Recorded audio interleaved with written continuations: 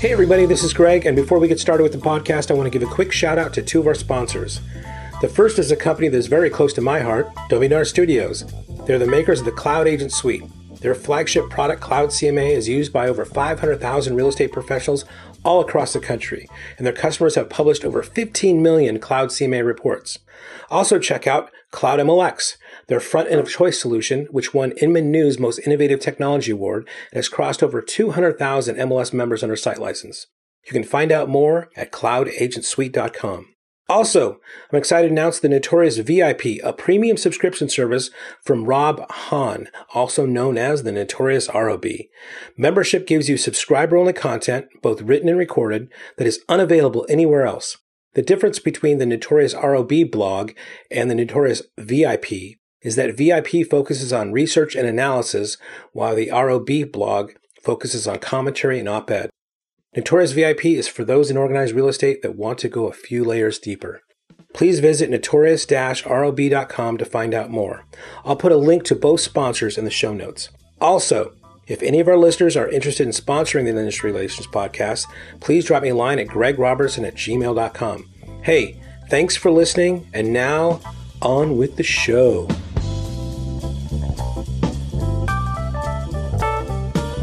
Hey everybody, and welcome to a very, very special edition of Industry Relations with Rob and Greg. I am your co-host, Rob Hahn, Notorious. And on the other line, we have the gorgeous and beautiful Greg Robertson. Greg, are you there? Hola, Rob. Hola, Greg. I have to say, because it's a special episode, we're doing this over videos. I can see your new haircut. You look lovely. You look, distinguished, young. Yes, I couldn't find my wife's foundation, so I couldn't steal anything from her for this, but I'm trying. But you are wearing her lipstick, though, so I do quite like that shade on you. Listen, this is a very special episode for a lot of reasons. First is that the topic where Greg and I wanted to talk about race and real estate. And we realized a couple things very quickly. One is our typical 1 hour thing, 1 hour and done, we're out of time thing is not going to work. And the second is, Greg and I are, we're just a couple of idiots talking on the internet. We actually wanted smart people to have this conversation with us. True story. We invited three of the smartest folks that we could think of to discuss this topic. And rather than introducing them all, maybe we should have our guests introduce themselves because they'll do a much better job. Emily, are you there? I am. Hi, Emily Chenevert. I'm the CEO of the Austin Board of Realtors and the Actress MLS.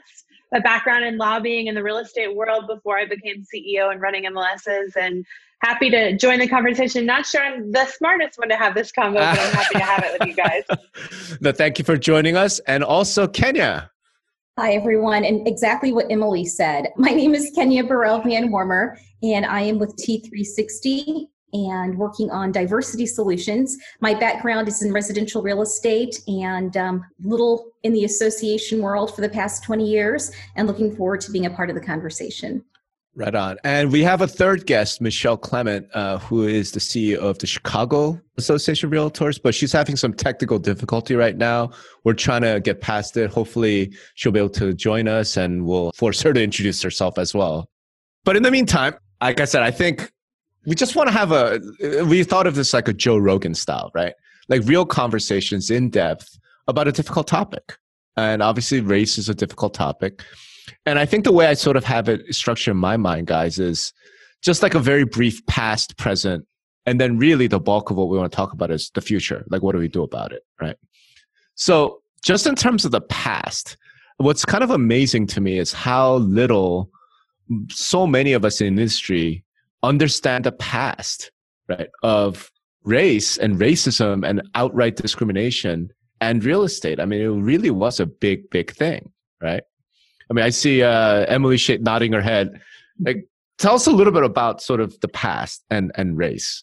Sure. Yeah. From my perspective, the most blatant issue of concern with regards to our industry and the past, especially as it pertains to systemic racism, is the redlining. Right. So if your land use patterns were built around racist behavior and racist thought processes and racist strategies, then clearly today we will not have yet fully recovered from that, because land use does follow pattern, and the patterns haven't changed that much. I mean, I can take Austin specifically as a great example. I-35 is the major corridor that runs up the middle of the city, east and west. There's a stark difference between east and west, and there always has been since the 1928 land use patterns that were originated to make Austin look that way. Mm-hmm. So while we've made strides to try to make things better, there's just a practical reality to the maps we're built on were racist. Right. And so the results of those maps are racist land use patterns today.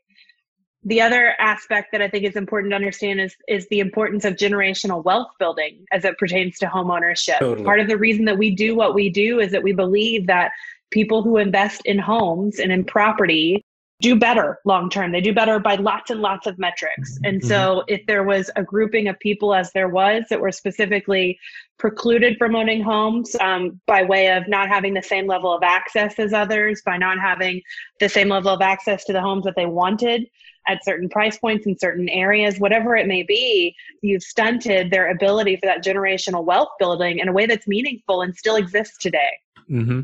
That's right. And, obviously we've all, because of the whole Long Island Divided thing that went down, right? Unfortunately, in our industry, and then all of the conversation around race and racial issues after like the George Floyd incident and everything that's followed, we've all been like told read things like Color of Law, right?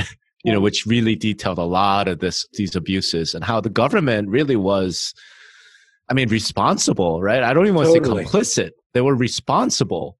But understand that those were cultural evolutions, right? The government works at the act of the people. And so there is an issue there's a culture evolution there. Absolutely. To that point, when you bring up the government, think about FHA. Think about after World War II, those veterans that went to fight for our country, came back home wanting to take advantage of the benefits that they earned. Right. Some were able to, some were not. I think about my own grandfather who served and the opportunities that he was not able to take advantage of after he served his country. And I hate to bring up Long Island again, but Levittown's another great example of a development that the government helped build to exclude certain individuals of color, deed restrictions that were in place. Many of us have seen deed restrictions that excluded not only Blacks, but Jews, anyone of color. And the government supported this for quite some time. So it's interesting to see how the government played a large role in helping to prevent the wealth, right? That wealth gap is large because of our beginnings in this country. So I think it's pretty clear, like from at least the four of us and just general public, we understand that there was significant racism in our country's past. We all get that, right? We think we've overcome a lot of it, still have more progress to make, but we know that existed. The piece that I'm a little bit puzzled by is how the industry, because we're all in the real estate industry, this is an industry podcast.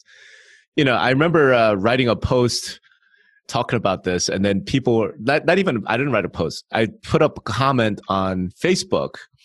Remember when Houston Association got rid of the term master bedroom? And I was just kind of joking about it and said, well, if we're going to really go after racist words, we probably should get rid of the word realtor. And a lot of folks were offended and didn't realize what the hell I was talking about. And I'm going, like, Black people weren't allowed to be realtors until like 1961, right? And a lot of people don't know this. Kenya, you look like you wanted to respond there. True. this is the reason that the National Association of Real Estate Brokers was founded in 1947. That's it was right. to allow those practitioners an opportunity to have an organization, to have support, and really work against a system that was working against them as they were trying to make a living and bring home ownership into the Black community. So when people look at the multicultural associations, at times they say, why are they separate? Why do they have to have separate groups? All that does is continue to divide us. You've got to know your history to understand why those groups are there and the reason they're still as important today as they were back in 1947. Right. So that's the past. We all agree on the past. The past was bad place. Right? The question is this: present day, right? Yeah. Well, hold on. Okay. Can you? I think that there still needs to be something. We can say, yeah, that was the past, right? But certainly the country, certainly, I don't think any, and I think NAR is changing or some, there's got to be some sort of declaration, right? So we can kind of wipe the slate clean a little bit. I'm not sure if everybody's really done that yet. I mean, this whole thing is just, you confess and you repent, right? You get that out, and then that gives you a little bit more of a blank slate to go forward. I don't know if everybody in this industry, if every organization in this industry has really done that enough, because unless I think people hear that, I don't know if they still think it's safe to talk. So I don't know if it's good just to start, just to say, okay, that's the past, now it's the future. I mean, let's put a bow on it, man. What do you mean by that, Greg? Put a bow on it. What do you mean by confess? Let's make sure that people now today acknowledge that and put it out there formally and denounce what happened, right? And I know that NAR has been changing a lot there, and there might be some other organizations, but I think you have to kind of come from that place before you can kind of move forward, no? So I would say it like this: reconciliation comes after recognition. Yeah, exactly. Yeah. Yeah. And this is why you're here, this is why you're here. Well, lots of many smart people have taught me, so I'm learning as I go. And I'll say this: while I don't think that there's been a blatant and very direct statement from the industry in whatever way you might qualify that, I do think that we have been reminding ourselves of where we came from. I think having Richard Rothstein, who wrote Color of Law, speak at major organized real estate events ×2 in the last 6 weeks, that's big. That's evolution, and that's healthy recognition of the past. So I would agree there haven't been these totally blatant statements around recognition, but I do think that we're getting uncomfortable recognizing where we've come from, and that's a good start. I think that's a good point. I think a starting place is having the uncomfortable conversation. And I think we've been forced to, as an industry, to recognize that there's been a reckoning since this summer. And I think that acknowledging that it existed and that there's still changes to make is a step in the right direction. Right. So, I mean, I guess we could get into a little bit of the future now. So, Greg, I mean, I think I'm of the opinion that the industry has never shied away, from its racist past. When I was writing that post about NAR's kind of racist history, I found most of that stuff on NAR's website. You know what I mean? They weren't trying to hide it. NAR's like, no, we acknowledge, we were this way. We did exclude, Black people from being members. We were complicit in some of these government, redlining. We were complicit in that, and we're rejecting it. We condemn it. So I would say that actually the industry's done a pretty good job of owning that past and living up to it to some extent. But if you're saying we need to do more, that's again going to the future. Like, for example, are you suggesting that maybe in order to have realtor membership, you go through a class on the history? What do we mean by put a bow on it and really acknowledge it? Well, again, I haven't gone to the site and see what they've had or what they have on there or anything, but sure, why not? Sure. Right? Sure, why not? I mean, I think education is a good thing, right? I mean, I don't see anything wrong with making people more aware of just take a look what happened. Again, we're going to go back to Long Island, right? But this shit still happens, right? And unfortunately, right? So it tells me that I think you need to do a little bit more. I can say too, I think I've seen a shift with NAR, especially, and the subsequent organizations that participate with them, in diversity as an afterthought or a nice to have, and now diversity, equity, and inclusion curriculum as this is a need. Everybody's got to get on the same page. Just taking that leadership summit with Richard Rothstein, with Eddie Glaude, people like that were never at our conferences prior, or they might have been, but they were on a subsection of the agenda, not the primetime stage. So I think that we're seeing a shift from diversity is a thing you could be doing to DEI is critical to your future, and here's why. No, absolutely. I mean, look at Bob. Bob Goldberg is a perfect example, right? I mean, they've been changing, right? So I think it's a good thing. I think, I guess where I was going, Rob, was you were maybe this is more of a Robert's Rules thing, but yeah, it's that's a wrong way of putting it. But I'll second it. Yeah. is that you were like, okay, let's just say the past was the past, and let's move on from that. I don't know. I think there's still a little bit more gravitas that has to be given to that, and I don't know how that acknowledgement comes out. I don't know how that recognition does, but it feels like it needs. I feel like it should be. There should be more there. Like there's like a day, right, that you remember the NAR or that these organizations, I'm not picking on NAR, but these organizations said, this was wrong, we denounce it, and today, going forward, just like, May 25th in my mind with George Floyd, right? I mean, I remember those days now. Like there's different days in my head that you kind of remember. There's got to be those kind of days, I think, on this type of stuff, I guess. Right. All right. I mean, I didn't mean to imply that like, oh, no, I know you didn't. I mean, again, like I said, this is more like a procedural thing I was thinking in my head. So point of privilege, Mr. Chairman. I did not mean to imply that the past is the past and we should just bury it. We've only got 4 hours of this podcast, so you got to keep it moving. So here's the thing, though. This is why we need Michelle so badly, because what makes her really, really unique is her first year as CEO at the Chicago Association of Realtors. As a product of the South Side of Chicago, she led her organization to issue a public apology for the redlining and the land use patterns that had occurred after that. Right on. Kudos to Michelle, but I think that that's the kind of thing that you're talking about, Greg. Yeah, sure. Yeah, exactly. Yep. But that does bring us to exactly what we started talking about, which is all right, because I want to move this program along a little bit. Where are we today? In other words, like we can all agree that in the past, NAR was racist. In the past, we had redlining. Where are we today with race in real estate? I'll start with you, Kenya. Where do you think we are today with race in real estate? I think we are in a better place today. And to Emily's point earlier, diversity, equity, inclusion, and belonging is more of a priority today than it was just 6 months ago. It was always a part of the agenda, but it has its place at the top of the agenda today. So I think that there's more of a movement to understand the importance of diversity and cultural awareness. So if you ask where we are today, I think we're in a better place. Do we still have more work to do? Absolutely. And that's on both sides. As members of the association and as practitioners, we still have a lot of work to do. Again, not to go back to Long Island, but that's a great example of an area that was caught doing it, right? That's just one area. So we know other areas are experiencing the same type of racism as it results to home buyers in different areas and steering that still occurs. But I think Greg brought up a good point earlier too. Education's key. And education is what it's going to take for us to move that needle. Now, we can all agree that if you're forced to do something, you don't want to do it. Right? Some people in our industry are saying they've had enough of this diversity stuff. They don't want to hear any more about it. They've had enough. Can we move on to something else? It's probably going to have to be a requirement, right?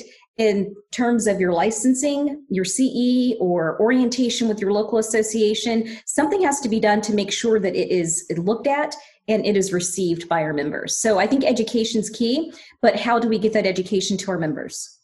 Well, since you brought up Long Island, I'm going to touch on that again. But I guess things are better. Like, what are you pointing to saying things are better today? In other words, like, look at the CEOs of every major real estate company. Look at the boards of directors.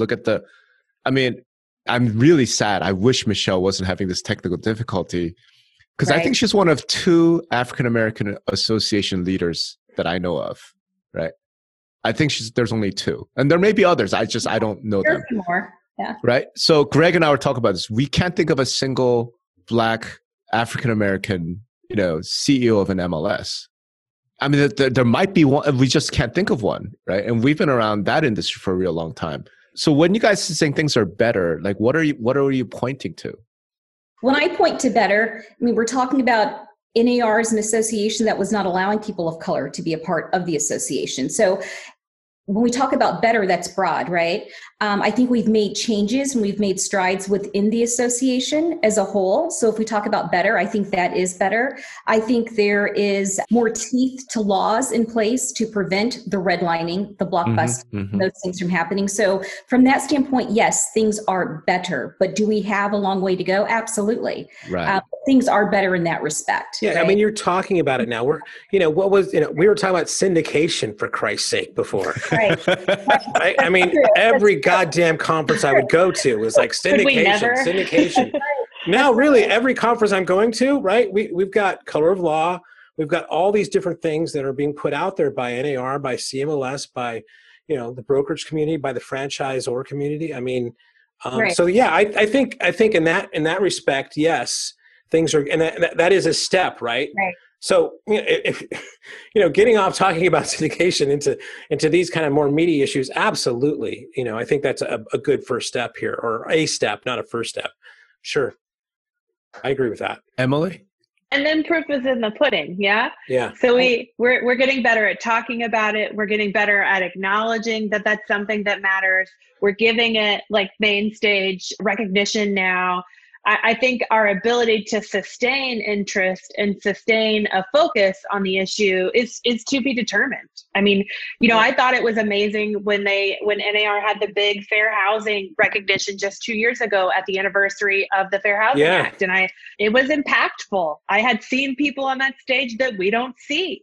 Seeing the National NAREB organization hand in hand with NAR leadership was powerful. Even the clear cooperation policy. I mean, there's some flaws there, but that has some roots, I think, in that. I think the proof will be in the pudding in terms of tactically, how do we keep moving forward and change as a result of our new recognition? And that's true in every industry. That's not specific to real estate. That's our whole country is having that awakening. And then now what? Sure. So since we are still in the present, and since Kenya brought up Long Island, I just need to raise this. The 26 agents that were caught steering, 25 of them are still working and they're still realtors. Can we talk about that? I don't necessarily have a problem with that. Let me give you context here, right? Is that in order for you to change somebody, you have to have a relationship with them, right? If you don't have a relationship with them, you're not going to be able to change them. Now, at a base level, they're going to need to be the ones that change, right? And you can decide, I'm not going to. They're not worth it. But, I think that's a pretty, that going excommunicado there is a pretty bold step without let's help them understand what was about this and try to enact that change. And through that process, maybe they're going to help others. But just to be excommunicado, you're out. I don't think anybody is a better teacher than somebody who self-realizes something, right? If you can get that person to self-realize something and they can teach others, I think that's a gold standard there, right? So, yeah, I don't know if that's done, but I don't know if that's what's actually happened, but I think that's what you want to go for, right? Yeah. So I guess the first question I would have is, are we sure that they've self-realized, or were they forced into realization given their faces and names and all of their behaviors being splashed all over the news, which is a horrific experience, by the way, probably as horrific as feeling unwanted or steered or any of those other things, right? I think the other thing that I think about is that it's probably not okay that they're still realtors, but the reality is we're not well equipped in our current structure to manage the dismissal of membership. There are terms that say when you can and cannot be, and there are methods for associations, but they're archaic. And so in working through archaic systems, I think we fear liability for making a wrong move on some of those things too. So I do think that part of our new awareness needs to be also a kind of come to Jesus around what does it look like when somebody's not a good fit for our brand? And it's not a good fit for our brand if you're steering people. Yeah. And it's not good for our industry. Let's be real. Right. Correct. By our brand, I mean all of it. Yeah. The whole. Yeah. And I think there should be consequences. If you violate the law, fair housing laws, there should be consequences. That's just, there's nothing to negotiate at that point, right? But as to your point, it's archaic, right? Is it the broker that needs to make that decision, or is it a higher authority that needs association. I mean, MLS. But I mean, who is it? Yeah. It's like, see, here's like, or the licensing entity. Where's the licensing entity on that? But These here's are the federal thing. rules. Yeah, but Emily, like one of the things I want us to think about, especially as we go into the future, right? We should be discussing things that we can control. Meaning, you're right, the licensing entity is going to do their thing. Fact of the matter is, the New York Senate is going to have hearings, and they've had to subpoena most of the brokerage owners and managers. And I think Ryan Gorman was the only executive who appeared before them voluntarily. That's a bad look, right? That is a bad look. The fact that 25 of the 26 people who are caught treating black people differently than white people are still realtors is a bad look for realtors. So I'm kind of, it's weird because I feel like I'm supposed to be a hard ass, not Greg, but I guess that's working. Greg's like, they need to self-realize, like, look, I'm sorry, you're a member of the KKK. You can't be a realtor at the same time. That's not about you and self-realization. That's about us saying, we just don't, we are going to excommunicate you because there are some things that are not on brand, if you will, right? Having said that, and there is no structure, as Emily's saying, to really get those guys to even, if they can change either. Right? Sure. I mean, and we can go into future reforms, but I think the point I would make is, listen, if you're a realtor association and you're not going to risk liability over this one, meaning literally somebody was caught on video treating black people and white people differently, you're not going to expel them and face potential liability on that one. What in the world are you willing to face potential liability on? Right. Let me be clear too. I don't know that mitigating risk is the reason that is or is not proceeding. I'm not on the ground there, but I do know that the systems that I have to work in as a chartered association under the National Association of Realtors are archaic. The same process that manages the dismissal of membership is the process that manages professionalism overall. I think that we do owe our industry improvements to that process that mirror where our commitments are today.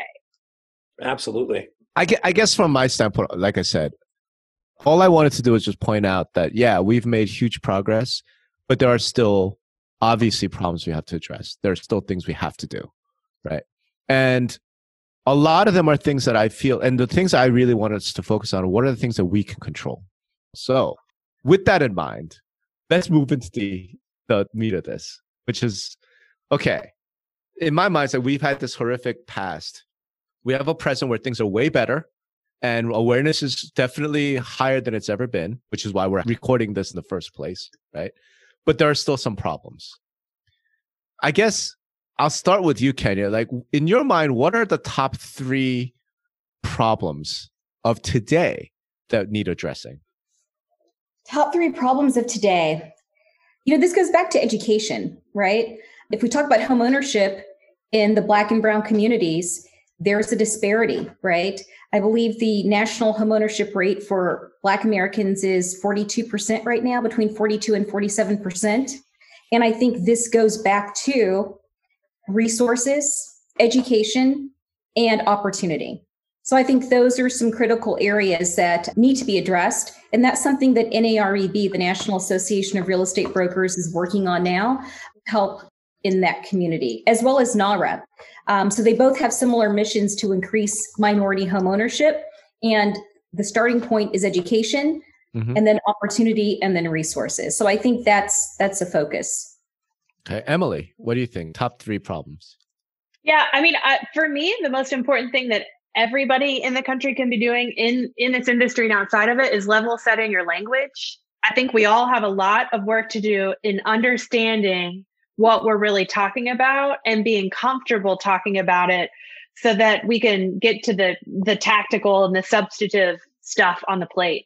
But until we get comfortable with the way that we address the issue, and I guess that gets back to acknowledgement a little bit too, I don't see us moving forward. So some of the work that ABOR is doing is just really like level setting the language, teaching the terms. What does it mean to be an ally? What does white privilege mean? What is an anti-racist? Just, I have an obligation to teach my membership what language they can use to proceed through hard conversation and grow.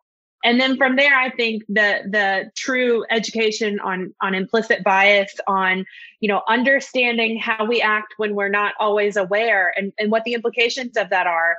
are really important in our business, as we've seen in the Newsday reporting. Some of that's conscious, some of that's probably not. And we need to figure out how to make it stop on both accounts. Yeah, that's for sure. 2, not 3. Greg, you're 3. Well, I think to me, this is not just because of Newsday and everything else, why this stuff is being put out for us. I mean, why we're talking about this stuff is what's going on in the country today. The protests, all this stuff, police, everything. That's why we're having these conversations as well. It's not just because some guys got caught in Long Island. These things have been these are on our television screens now. So it's the top 3 things. You got to start. Let's just talk about us as a country. All the things we're trying to do in our industry, you're talking about, Emily, that needs to be widened to the country as well, so that we can level set everybody to think about that, right? And so these cultural things are going on. And number 2 is just this the polarization. And again, it goes back to this cultural thing of the country is just, and it comes from the top, I hate to say, but it's making all of us and them, right? And that's not helping things at all. And I don't have any answers to kind of help that out right now. I mean, obviously, if it's coming from the top, you might think about a change in leadership, but wow, we went there. Woo, Greg. I'm not going anywhere with you on that. So here's the thing. Let me try and steer. Okay. Yeah, go ahead. My thing is, again, if we would get into sort of the big things we as a country can do, this is a different conversation, right? And we probably want different people on this. I'm really trying to focus on what can we as an industry do. So I agree with everything that everyone is saying, right? But things like changing the language is not something that the real estate industry can. Now, it's different than what Emily's saying. Emily's just trying to inform her members. That is something the industry can do, right? But things like changing the divide, so I'm just trying to say, what can we do to positively affect things going forward for us, right? I'm not so concerned about what can the Department of Defense do for improving things in the military. That's their problem, and there are going to be people, and they should record a bunch of podcasts on their end. From housing, because fact of the matter is, a lot of this racial disparity, the systemic racism inequality, has its roots in housing for all the reasons that Emily mentioned, which is we've intentionally disadvantaged Black and brown people by government policy. And it's resulted in generational wealth gaps. It's resulted in segregated communities. It's resulted in unequal education. It's resulted in a lot of this stuff. And the roots are in housing. So what can we as an industry do then to try and address that for just in housing? I think what Kenya suggested is a way forward, but I want to delve into some of those, which is education, opportunity, resources. Okay, there are some real challenges to that, right? But, so it's just at a high level, even things like diversity, it's a lot of these things, even something as simple and easy as diversity, equality, and inclusion. Fact of the matter is there aren't that many human beings, right, that could run large companies. There just aren't, of any race, of anybody. So is the fact that we have had some of the racial disparity that comes from government policies of this past, which results in some of the inequality, which results in when it comes time to pick a CEO for your Fortune 500 company, or since we're in the real estate industry, when it comes time to pick a CEO for your very large real estate company, there just aren't that many human beings who could do that job.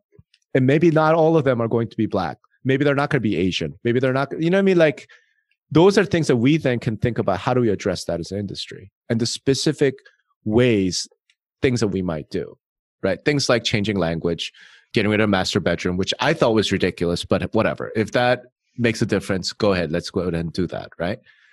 Thing is, as practitioners, as people in the industry, as people who work with housing day in, day out, and this is our industry, we all know some of the fundamental problems with housing that results in racial inequality. And the question is, do we want to tackle that? And maybe the answer is, like Emily said, it's not our lane. It's not our job, right? Our job is just to best serve our customers. And if that's the answer, that's the answer. And I'm cool with it, right? Like, it doesn't affect me. I'm not, my job isn't to run out and solve the problem of race in housing. My job is to help my clients make more money. But as industry participants, and as people who care about the industry, care about the country, like, that's the question. Should we as an industry knowing what we know about housing, knowing what we know about things like zoning and school funding, knowing what we know about NIMBYism, knowing what we know about mortgage finance, knowing what we know, do we have some sort of responsibility to put forth to the country, here's what we need to do, guys? Whether you like it or not, because this is going to make you really uncomfortable if you are privileged and you live in the, wonderful suburbs in a $1.4 million house and your public school is top rated and your kids aren't worried about safety or Wi-Fi access. You don't want that to change, but is it kind of our responsibility to go to those people and say, listen, you have it good, but here are some real fundamental things we have to change if we want equality in this country. In a real way, I think that's the real purpose of all of this. 4 of us aren't going to solve these problems. You know what I mean? We're just not, right? I'm sorry, Greg. We're not going to solve those problems. You're muted, by the way, which is why we can't hear. I feel like you sold me a bill of goods. Yeah, gosh. I know. Sorry, guys. I mean, we're not going to solve it. But I think the 4 of us could start, because this is such a long conversation. These are difficult conversations. They're tough conversations. But I do think it needs to be had, right? Like, could you imagine ABOR's board of directors having this conversation? Do we, as ABOR, have a responsibility to put forth to the people of Austin, to the city government, to the county, to the state of Texas, these things? Well, I mean, I guess I can speak openly to an extent to say that I think we have been having some of that conversation. Austin is literally in the midst of a land use code overhaul. We have been for 2 years now. And believe me when I tell you, these are the hardest conversations of my career, because I both understand them from a public policy perspective, but also understand the value of the market. Right. And I understand when a realtor represents a neighborhood that doesn't want that to come their way. And so it's nuanced and it's muddy. And I think that when I talked about level setting the language, that wasn't flippant, because if I can't get them all talking at least from the same page of the hymn book, then we're definitely not going to move forward. So I do think that we are having these conversations. I'm going to tell you that I'm not sure that school finance is in our lane. I think zoning and land use patterns sure are. Mm-hmm. And I think there are other issues that are in our lane. And I do think that the conversations we have to have about those issues is going to make us uncomfortable. I'm not scared of that, but I know that it is what it is. We're going to have to get through it. Right on. Kenya, what do you think? Do we have a responsibility? Of course we have a responsibility. We service the community. We service the community as a whole. And I think that you're absolutely right. These are hard conversations.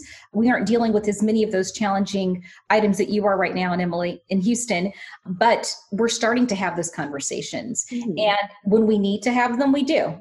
And sometimes they aren't comfortable. A good example is we've just created a diversity and inclusion task force for the Houston Association of Realtors. And we've had some hard conversations about what's going on, but they were needed, and it's going to help us go to that next level, right? So I think it's our responsibility.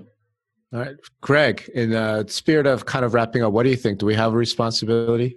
Absolutely. And I'll go back to what I said is like, and I think Emily said the same thing. In the past 6 to 8 weeks, all the virtual conversations, online conferences and meetings that I've been about have been about these issues, mm-hmm. right? So it's some substantive stuff that we're talking about that is starting to happen. And it's because of, Long Island. It's because of all the things that are happening in the protests in the streets and where the country is right now.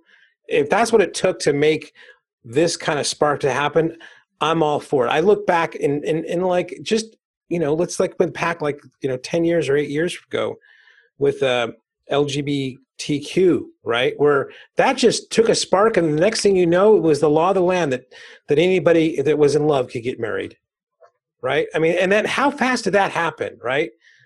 Sometimes things can happen fast. I'm hoping for that kind of moment here, and past this country is so difficult that may not happen that fast, but I mean, I have hope. For sure, I have hope. All right. I'll say this. I mean, maybe the conversations we need to have are really difficult, But this one was a really easy conversation because you guys are amazing. Like I said, I think it was so great to have Emily and Kenya join us for this because Greg and you and I would have just, like started, I don't know, doing monkey branch or I don't know, making monkey noises, talking about what's wrong with the country. It's come from the top. And I'm like, you bastard, you had to go there. And so I'm really, really glad that you guys were able to join us. I guess just, to wrap up, my only thoughts are, I do think we have a responsibility because if you look at the Realtor Code, and I'm not a realtor, but I'm so in love with the Realtor Code of Ethics and the Realtor movement, what it stands for. A third of the code talks about responsibility to the public, duties to the public. And I think this falls into the duties to the public. And because we are the experts, we are the people who work with housing, that I think it's not just the Emily's of the world. It's not just the CEOs. I do think every realtor actually has some sort of duty to be informed and to spread that education out to the community.